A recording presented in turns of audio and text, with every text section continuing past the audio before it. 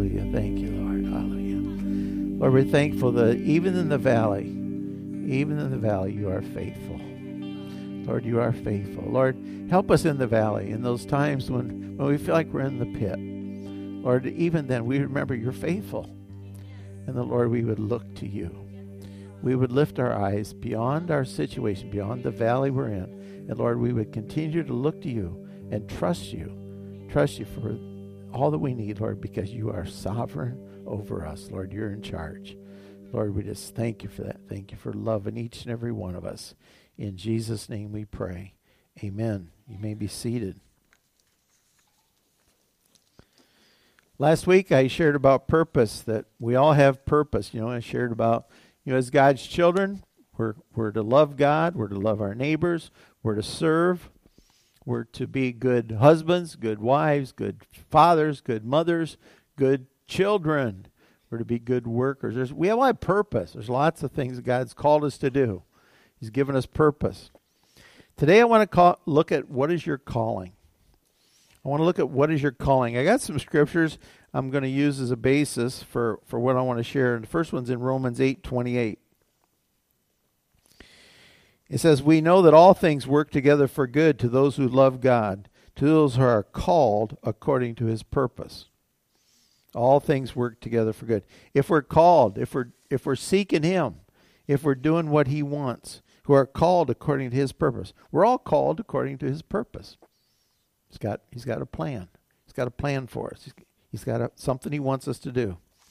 In Ephesians 4:1 it says, "I therefore, the prisoner of the Lord, beseech you to walk worthy of the calling for which you were called." So we're to walk according to the calling.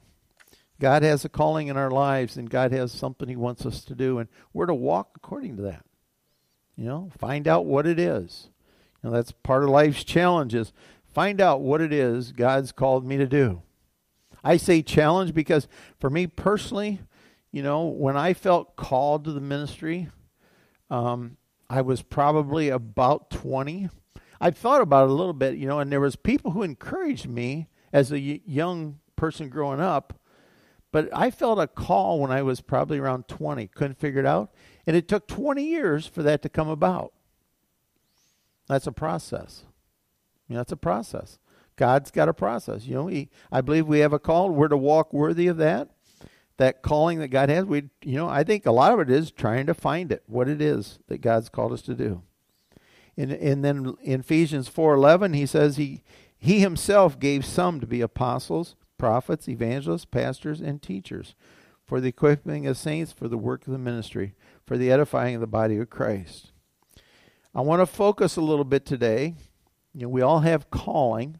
We all have purposes, things that God's gifted us for. I think you're going to do what God's given you gifting for and direction he sends you in. I want to really focus today on spiritual calling, and not that vocations aren't spiritual callings. But I want to really focus on, he gave some to be apostles, prophets, evangelists, pastors, and teachers, because I think and I know that there's a shortage of these people. If you just check around and listen, there's a tremendous shortage of people with a call in their life to serve in those capacities in the church. Just think about it. When's the last time you knew somebody that went into the ministry? I was at the rec center in Bowling Green and talking to a gentleman from a town around here, and it's a typical story. He's in a little church. It was a big church, thriving at one time, and now they're down to 20, 30 people. And he says to me, well, what are you doing different? They just opened up a door. But then he says, well, I don't know what we can do, because he says our pastor right now is an interim pastor. He's an older gentleman, and he's filling in, but he's not the answer. He's not the one that's going to take us to where we need to go. How do we do that? He says, but we can't find anybody. Can't find anybody. There's a shortage. I was thinking last time Jim Montgomery was here as an evangelist, I thought, who's the next generation of evangelists? I don't even have an answer. I mean, You know, who's being raised up to be an evangelist in the next generation to go and spread the gospel? Now, in a broad sense, the Gideons are evangelists because they do that, but they do it on a personal level, and you know, that's great. But does anybody feel that call to be an evangelist? You know, so I got to think, you know, how does this happen? And I want to share this, and not only I want to encourage our young people. I also, you know, God called Moses when he was 80, so you know this gets pretty broad, folks. Okay, so you know, I want to try to encourage young people, but you know, God can call all of us at any time. God calls individuals. He calls individual people. And he speaks to them. Now, you know, Moses had a big experience, you know, a burning bush that didn't burn. That's, you know, like, that's a no-brainer to me. I don't know. You know, I have never had that happen, but that'd be like a no-brainer. Okay, I think God's trying to tell me something, you know, okay. But, you know, most of us, he'll speak in probably a gentle voice, a whisper inside of us, maybe people encouraging us. And that's where I want to see the church maybe thinking about, how do we encourage young people to consider this? You know, over the years, I've been around different young people, and I thought, wow, I think they got a call in their life. You know, you just kind of sense that. And I think we need to encourage that call. We need to encourage that. So God will speak to you. He'll have others speak to you. People will encourage you. You know, have you considered this? One of the problems today, and I want to say it now in case I forget, but one of the problems today is finances, folks. It's just flat out true. Here's the deal. Ministry doesn't pay very good. Now think about it. You know, how big does the church have to be to really finance somebody to go into the ministry and raise a family? You know, I mean, we're talking reality. That's a big deal. So if you tell your young person growing up, oh, you ought to go into the ministry, and they look at you and say, yeah, but what am I going to make? Can I take care of a family? Can I raise a family? You know, what's it take to be in ministry and raise a family and get health insurance? You know, I mean, all kinds of issues. I think that we need to say, okay, what's the reality here? You know, what's really happening? But you know, I still think that God in his church seems to me like if he said we need apostles, prophets, evangelists, pastors, and teachers, then somehow we got to figure out what we need to do to get there. What's going to happen? What do we need to do?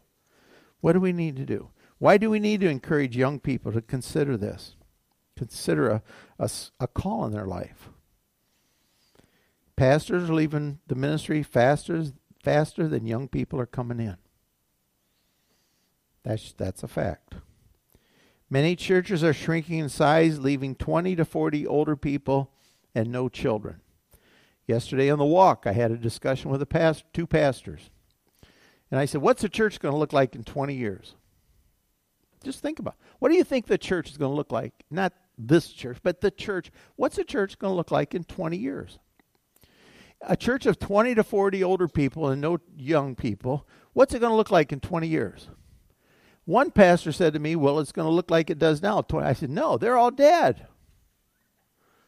A church of older people with 20 to 40 people in 20 years, they're gone. Now, we didn't go any further than that. When I said, no, they're all dead, it just kind of, the discussion ended there. But, you know, think about it. Isn't that kind of what's going to happen? You know, if you're a young family and you bring children to church, and you bring it to a church of 20 to 40 older people, are you going to stay? The answer is no. And older churches will say, well, yeah, but we need young people. How are you going to get them there? Because if I walk through the door and there's no young people there, I'm turning around and walking out, or I'll stay and then walk out next week. My kids will decide that for me. Mom, I don't want to go there. Why, you know, take me somewhere where there's somebody my age. So if the church ever gets to that point where, and as this, if we ever get to that point where it's 20 to 40 older people sitting here, then you'll get somebody to part-time see you through the death process. That's exactly what happens. I'm not saying that's not a calling. I'm not, I'm not against that. I'm just saying that's what's going to happen. That's what's going to happen. So, what's the church look like in the future? So this has kind of been like, wow, what's the church going to look like? And I've got some options for you. Here's some options. The church is going to look like regional churches that are very large, that can give you all the things you need. Very large churches with multi-faceted ministry. And they'll just be here and there, and people will come from long distances to go to these regional churches. They'll be fairly impersonal. The danger is you can go and just kind of go and go home and nobody knows you, and there's not much commitment. That's the downside. That's the downside. You can kind of just hide. There's people like to go to church and just hide, just like nobody know me. That's one option. Another option is if there's a shortage of pastors, so we only have enough pastors to do these regional churches, I think there's a good chance we could have a lot of house churches start up. That people would say, wow. Now, house churches can start up for a lot of different reasons, okay? But sometimes it could be just because there's not enough pastors, and so where are we going to meet? And a few people say, hey, let's get together, and you could have house churches sprout up. Another thing that could cause house churches to start is persecution. If persecution increases, then you'll see more house churches, okay? Because once persecution increases, people won't want to go to church and be identified with the Christians because I don't want to get my head cut. I don't want to get in trouble. So, you can meet in house churches. Sometimes that's a very healthy, I'm not saying it's wrong, sometimes it's a very healthy situation. Now, if house churches spring up, then a lot more people are called. A lot more people are called because the necessity. What you're going to do, you're going to meet together and you're going to have somebody step up and be the leader. And, you'll have a pastor. You have somebody that leads the group. When you think about calling, we have giftings inside of us. Identify your children's giftings and help them define their calling.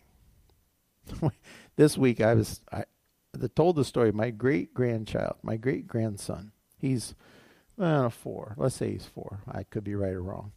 But you don't know, so I'll say he's 4. So he's 4. He's in preschool. He wants to be in charge. I watched him. He wants to be in charge. The teacher stepped out of his room in preschool, and he took over.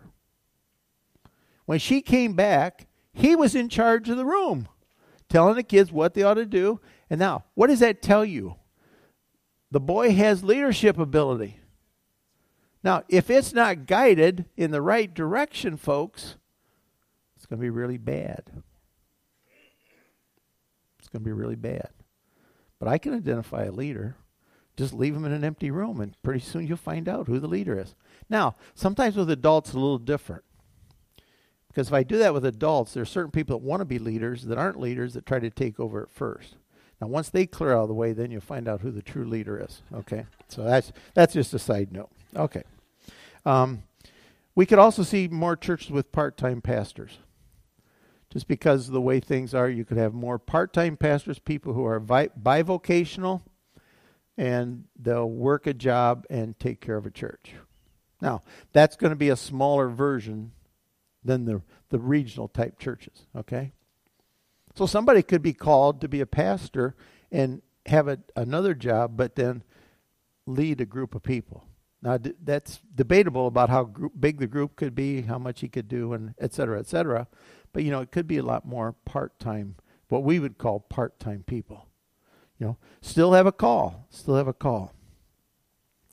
Here's the fourth one that I hadn't thought of this one, but I threw it out Wednesday night at Bible study, and somebody gave me this idea. Jenny did. And I thought, oh, yeah.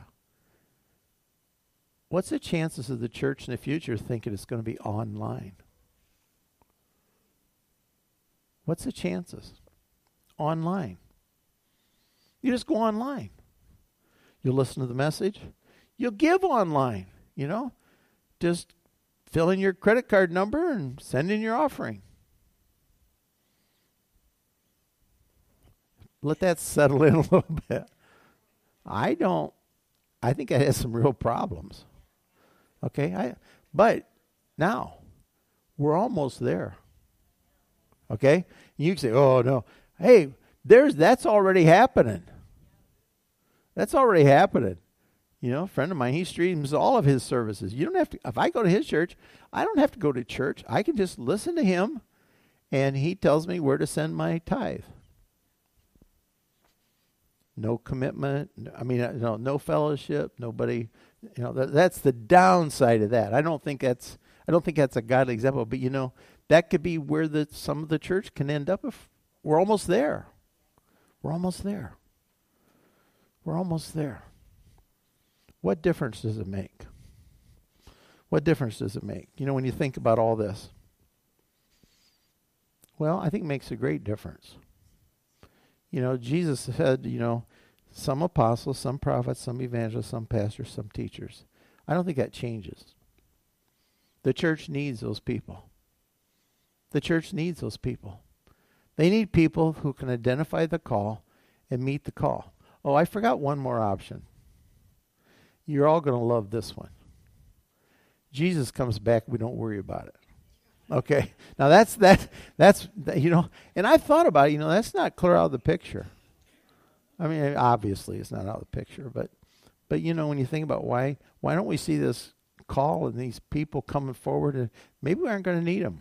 It's just a thought. That wasn't a prediction. Okay? But what's our responsibility? What's our responsibility? I think our responsibility is to encourage our young people to consider a call in their life. All of us ought to listen for a call, because God could call any of us to do something that he would desire. But especially young people. We point them towards all the secular jobs. Why not consider if, maybe they have a call. Maybe they have a call. I want to close with this scripture from Isaiah, the 6th chapter. Beginning at the first verse, in the year that King Uzziah died, I saw the Lord sitting on a throne. He was high and lifted up, and the train of his robe filled the temple. And above it stood seraphim, and each one had 6 wings. With 2 he covered his face, and 2 he covered his feet, and with 2 he flew. And one cried to another and said, Holy, holy, holy is the Lord of hosts. The whole earth is full of his glory. And the posts of the door were shaken by the voice of him who cried out, and the house was filled with smoke. And so I said, Woe is me, I am undone. By the way, in the presence of God, that will normally be our response. Woe is me, I am undone. It's not, oh, hi, God, how you doing? Okay? Just throw that out. Because I am a man of unclean lips, and I dwell in the midst of a people of unclean lips. For mine eyes have seen the King, the Lord of hosts. Then one of the seraphim flew to me, having in his hand a live coal, which he had taken with the tongs from the altar. And he touched my mouth with it and said, Behold, this has touched your lips. Your iniquity is taken away, your sin is purged. And I heard a voice of the Lord saying, And who will I send? And who will go for us? Then I said, Here am I, send me. Who's going to go? Who's going to go? Then I said, Here am I, send me. See, it's personal. It's a personal call. We need to encourage our young people. It's a call. You need to hear the voice of God. We need to encourage them to listen. Not all are going to be called into the ministry, but he gave some to be apostles and prophets, evangelists. Some, I'm not even sure we consider some. What's going to happen in the future? What's going to happen? I think we need to see that we have responsibility in that. There's always going to be a church. Always going to be a church. God's always going to have a church. But, I think we have personal responsibility as a group, as a church. We have personal responsibility for ourselves and how we are part of what it is that God might do in the future. You know, don't underestimate yourself. You know, well, he couldn't use me. The people who God couldn't use is always the ones he did. You know, that's kind of the nature of the thing. You know, Moses says, well, I can't lead all these people. I can't even talk right. God said, okay, I'll get you somebody to talk. You know, we just need to listen and know, okay, Lord, what do you want me to do? What do you want me to do? Consider that. Consider that. Consider that for your children. Encourage them, your grandchildren, your great-grandchildren. You know, consider that. Encourage them. Encourage them in that. Let's all stand.